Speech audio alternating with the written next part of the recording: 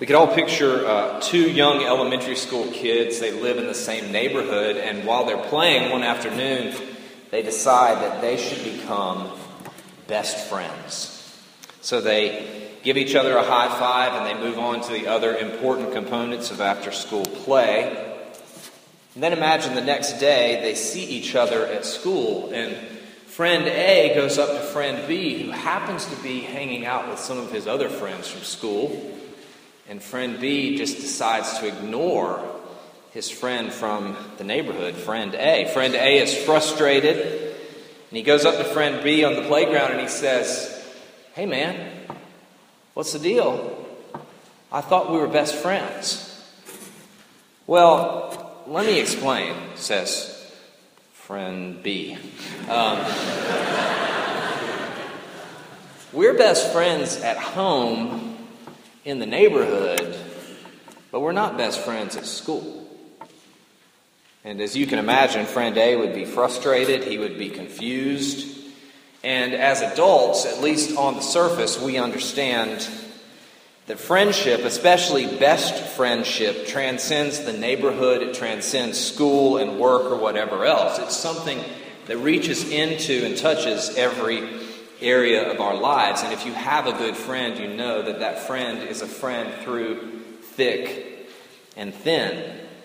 One of the most amazing things about Christianity, one of the most beautiful and sometimes frustrating parts of Christianity, is that it reaches, it touches, it affects every area of our lives.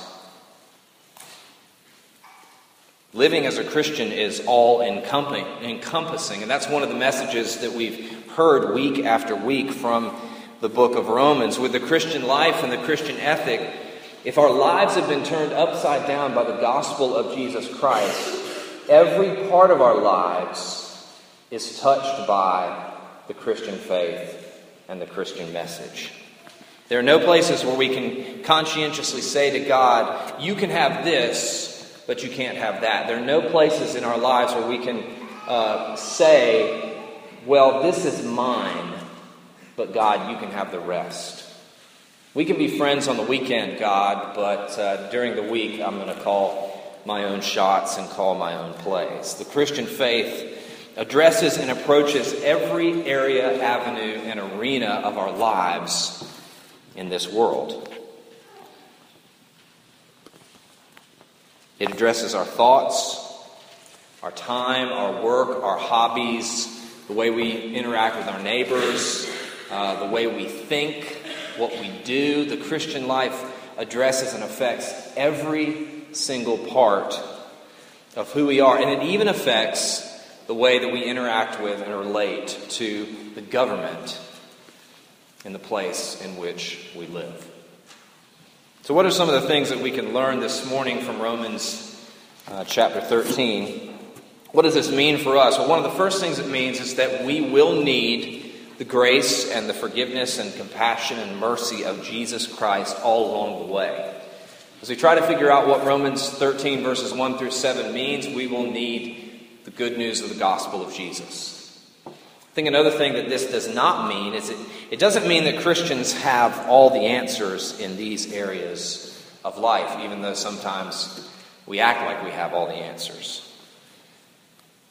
It doesn't mean that we know all the implications and applications of these principles in life. And contrary to what Pastor Scott said last week, the high billing that I received about this passage, you will probably leave here this morning with more questions than when you came, and that's okay. We have the freedom to wrestle through and pray through what Romans 13 is all about. But with that being said, I think there are some principles that we can take from this passage this morning. There are some positive instructions that can help us walk in this world. And I think the key word to Romans 13, 1 through 7 is the word submission. We can learn to submit to the lordship of Jesus Christ. And in some way, that's what the Christian faith is all about, submitting to the authority and lordship of Jesus Christ, following him and learning how to submit ourselves to his rule and his reign in our lives. And so this is one more opportunity, one more area in our lives where we can figure out what it means to submit to the lordship of Jesus Christ. So let's look at the passage together. The first thing that I think we see from Romans 13 is the idea of submitting to authority. And if you've been around Christianity for a long time, you've probably heard a sermon or heard a pastor where the pastor says, well, actually, I did some research, and in the original Greek, the meaning here gives us a better implication or a better idea of what it really means in this passage. So it doesn't mean what we think it means, but it means something different. And sometimes those insights are very helpful. So I've done some research. I've gone back to the original to get a better sense of understanding of what Romans 13:1 says. And this is what it means. Let every person be subject to the governing authorities. It means what it plainly says. There's no special meaning. It doesn't say be subject to the really great and wonderful governing authorities. It doesn't say be subject to them as long as you like all of their policies and practices. There's a simple principle. Submit to the government, submit to the governing authorities, and keep the laws of the land. Because Jesus is Lord, because the gospel of Jesus Christ is real, one of the things that Christians are called to do is to be good citizens, to obey the law of the land. Scott talked about this some last week. He said, as far as it's possible with you, live at peace with all men. I think 1 Thessalonians speaks to this. 1 Thessalonians chapter 4, it says, aspire to live a quiet life, mind your own affairs, work with your hands as we instructed you, so that you may walk properly before outsiders and be dependent on no one. And there are all sorts of passages that we could look to, but I think the principle here is simple and it's powerful. Because Jesus is Lord, because God is sovereign, and He has appointed the leaders in the government over us, because the name of Jesus and the cause of the kingdom of Christ in most cases is advanced as we submit to and follow the laws of the land, the powers that be. We're called to be subject to the governing authorities. Now, I know for some of you, the hair on the back of your neck is standing up right now. And the teeth are grinding a little bit, and maybe they're showing like, when a dog is angry. But wait, Josh, you don't understand. You don't realize how difficult it is. You don't know what you're talking about. Well, let's think through some of the implications and applications of what Romans 13 might mean for us. The first principle is seen in verses 2 through 4, that they're here to serve. The purpose, the role of government, the powers that be, is to protect and defend those who do right and good, and to prosecute and punish those who do wrong or who are doing bad. Look at verse 3 with me. Rulers are not a terror to good conduct, but to bad. Would you have no fear of the one who's in authority? Then do what is good, and you'll receive his approval. If someone's living a peaceful life, a lawful life, then they shouldn't have need to worry that someone's going to come and get them. We should live in a way where we don't have anything to hide. We shouldn't be afraid. And there's a positive principle. It's seen in verse 4. He, the government, is God's servant for good. Think about some applications of this or some examples. When you totaled your car, who were some of the first people there? The firemen and the policemen. They were there with the jaws of life to cut you out of the car because they're there to help. By God's grace, Pastor Woody is with us. Some of you may not know this, but several years ago he had a massive heart attack. And by God's grace and mercy, he's with us. And part of God's grace and mercy was demonstrated to him in a helicopter taking him to the hospital so he could be revived. Think about Kevin Vickers just this week, the head of security of the Canadian Parliament.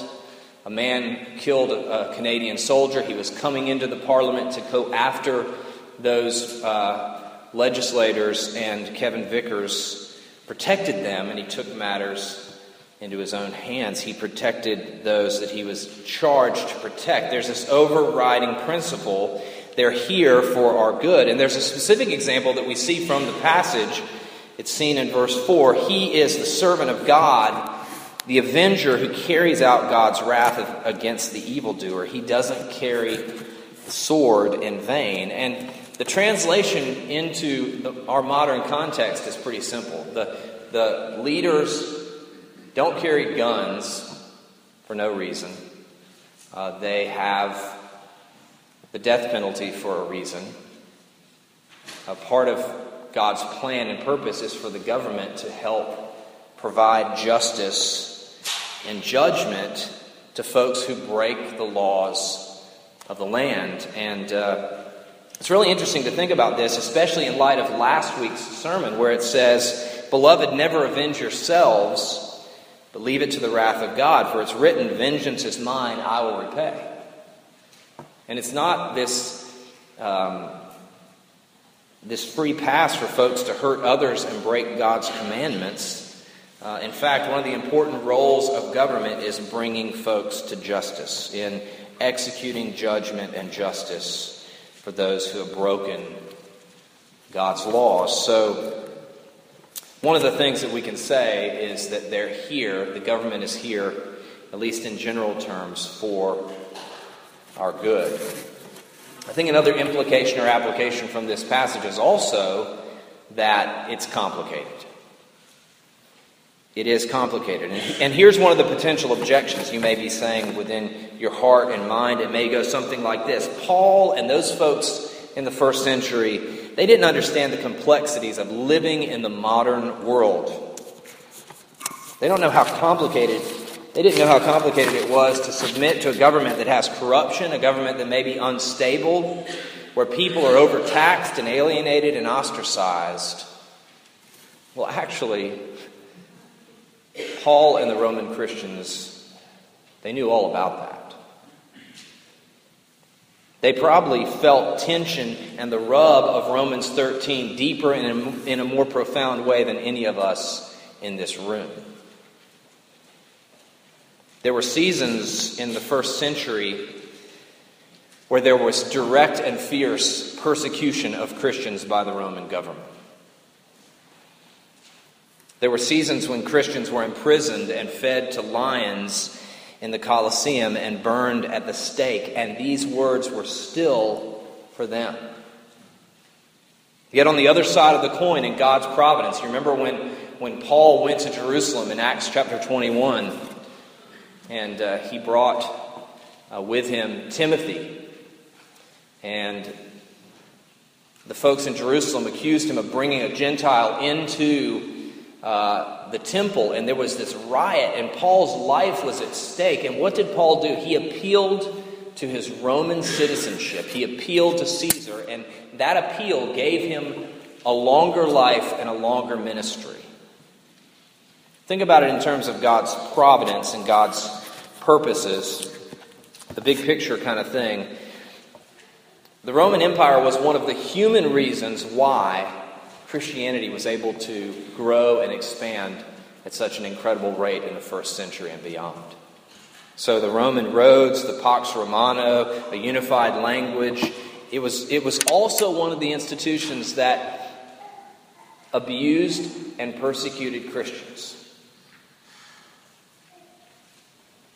Like I said, there are no easy answers. The command is real, it's difficult, it's complicated.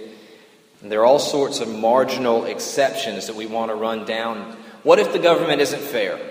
What about people that do this and that? What about those who tell us that we have to do these things? And those are all very real things. They're real. The exceptions are real. Those things that you're thinking about are real. But the exceptions on the margins, I don't think, negate the principle.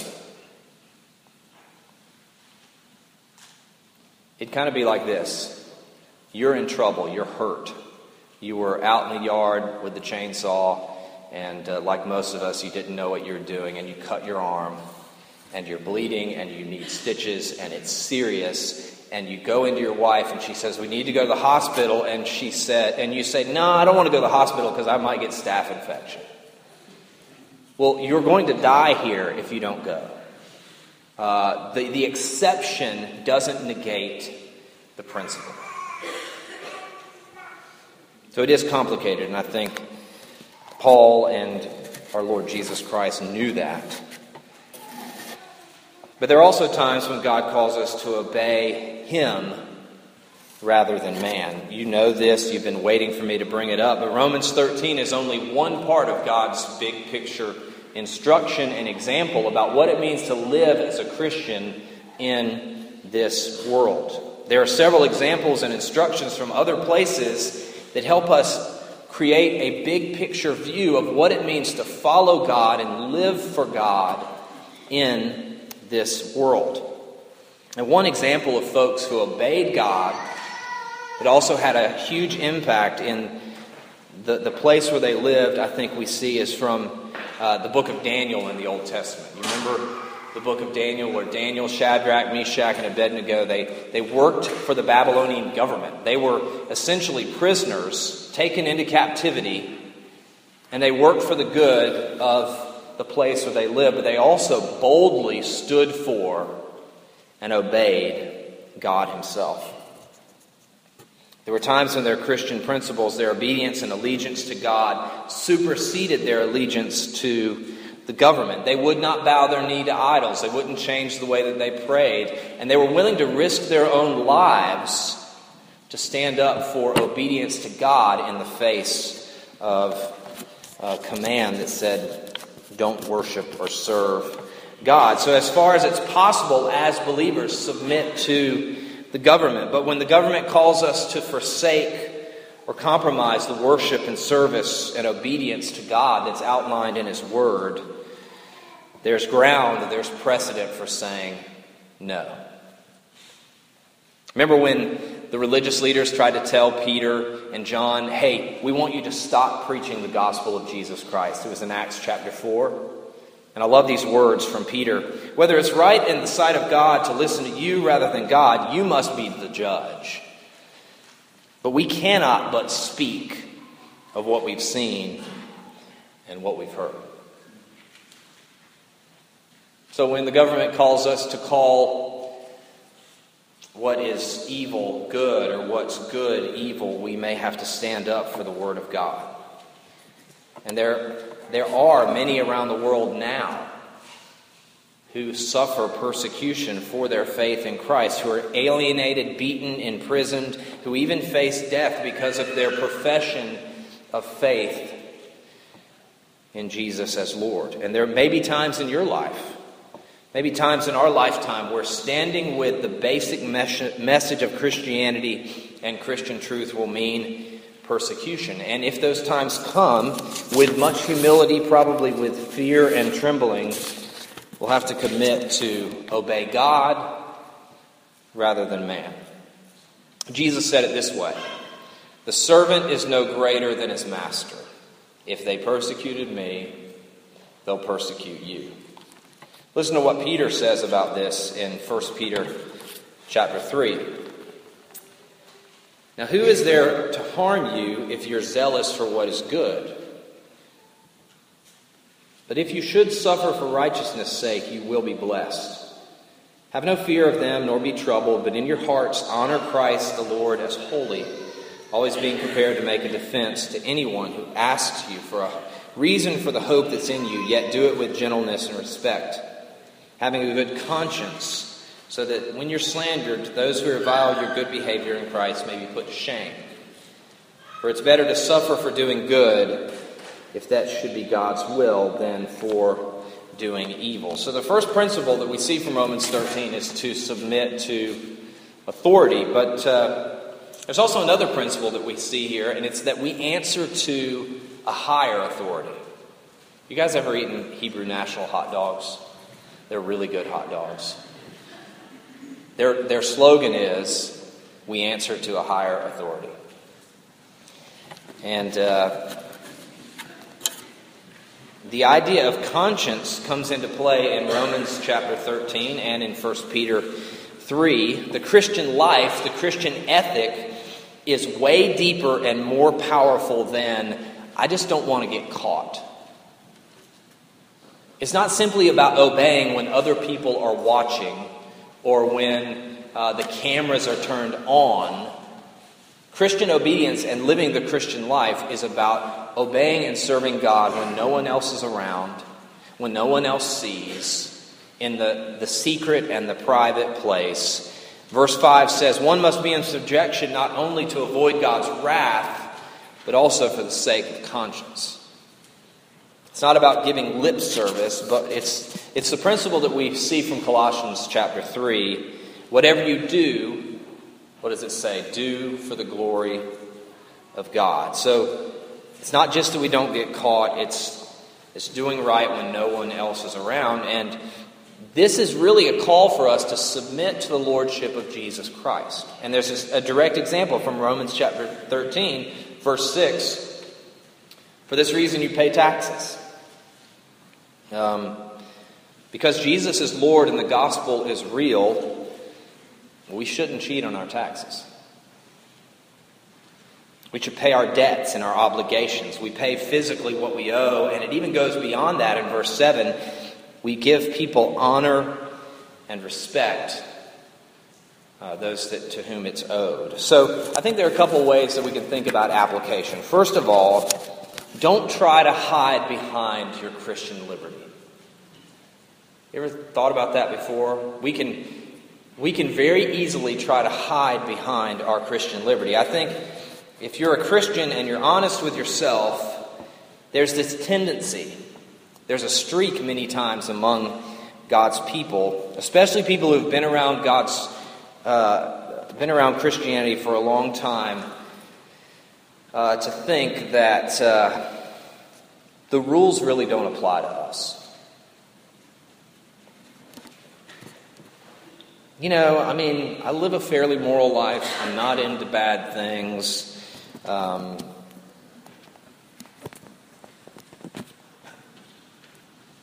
There are certain situations where, because I'm a Christian, I'm above the laws of the land. We can hide behind our Christian liberty. Maybe you said it or thought it before. I'm free in Christ. I don't need to follow these man-made laws. And I think that can be a very dangerous way to think in this world. And one area in which I addressed or interacted with that thinking in the past 13 years as a campus minister was on the idea of underage drinking. And there are all kinds of excuses. 21 is just a man-made law. My parents don't care. I've got it under control. Well, it's still against the law when you're drinking with a bunch of freshmen at Reggie's bar. It's still against the law. And it defeats the principle that I think that is outlined here for conscience sake. It's not a matter of Christian liberty. It's a matter of disobedience. There's nothing morally superior or binding to the date November 15th, 2014. There's nothing special about that except that's the day that Julia and Taylor are married. They're back there. But if you went into the woods in East Baton Rouge Parish and you're over the age of 18 and you shot a deer with a rifle before that day, you could go to jail. It's poaching. It's against the law.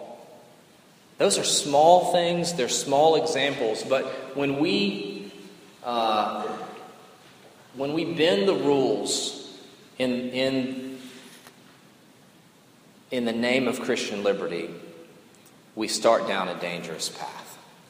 And what I think this passage tells us, especially the part about conscience, is that we're called to obey God in the small things and in the big things. And we fail and we fall, and this is why we need the gospel of Jesus Christ. But one of the things that we need to remember is that we do answer to a higher authority, and we shouldn't hide behind Christian liberty. And another thing that we see from verse 7 is that we're to give honor to whom honor is due. It's quite easy for people, not just Christian people, but for people to bash those who work in the government. It's very easy to do that. Especially if that person, if she's not my candidate or he's not my guy. There are plenty of people in government that I disagree with. There are plenty of things locally, statewide, nationally that I wish were different. There are plenty of politicians and government workers who have made a big mess of things. And that's a reality. But remember the fact that there are plenty of areas in your life where you've made a big mess of things too. And I think one of the principles here when we think about giving honor to whom honor is due and respect to whom respect is due is to remember Christian charity and human dignity as we think about and talk about people, especially people who have authority over us. So those are some of the things that I think that we can see from Romans 13. I feel like I've answered all the possible questions. No, that's not true. We've waded through challenging concepts and ideas. I don't pretend to have all the answers. But as we close, I think that we need to go back to where we began. And not the beginning of Romans, but where we began this section, Romans chapter 12, verses 1 and 2. Remember these words, "I appeal to you, therefore, brothers and sisters, by the mercy of God, to present your bodies as a living sacrifice, holy and acceptable to God, which is your spiritual act of worship. Do not be conformed to this world, but be transformed by the renewing of your mind, that by testing you may discern what is the will of God, what is good and acceptable and perfect." That's what I want us to take away. Seek to submit to the powers that be, to the authorities, out of and from the mercies of God that are found in the gospel of Jesus Christ. Rest and rely and return to Jesus' perfect life, his sacrificial death, the empty tomb. Seek to follow him and walk with him in a complex and complicated world. The answers aren't easy. We don't know what to do many times. It's why we need this gospel and God's grace to be near and dear to our hearts, and why we seek to bring every area of our lives under the lordship, the reign, the authority of Jesus. Don't be conformed to this world, but be transformed, and ask the Lord to give you wisdom and discernment and grace as you seek to follow Jesus, even in this area of our lives, which we think is off limits, but it's not.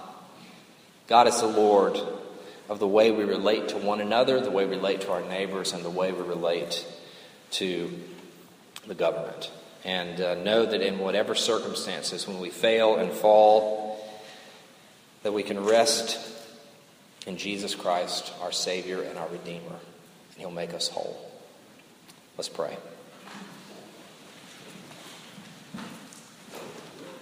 Father, thank you so much for your wisdom. Thank you for your word. Thank you for your word even when it kind of comes in conflict with the way that we naturally think, the way that we look at this world. I pray that our minds and our hearts and our lives will be transformed through your word and by seeing Jesus face to face. And I pray that you would help us and give us wisdom for Jesus' sake. Amen.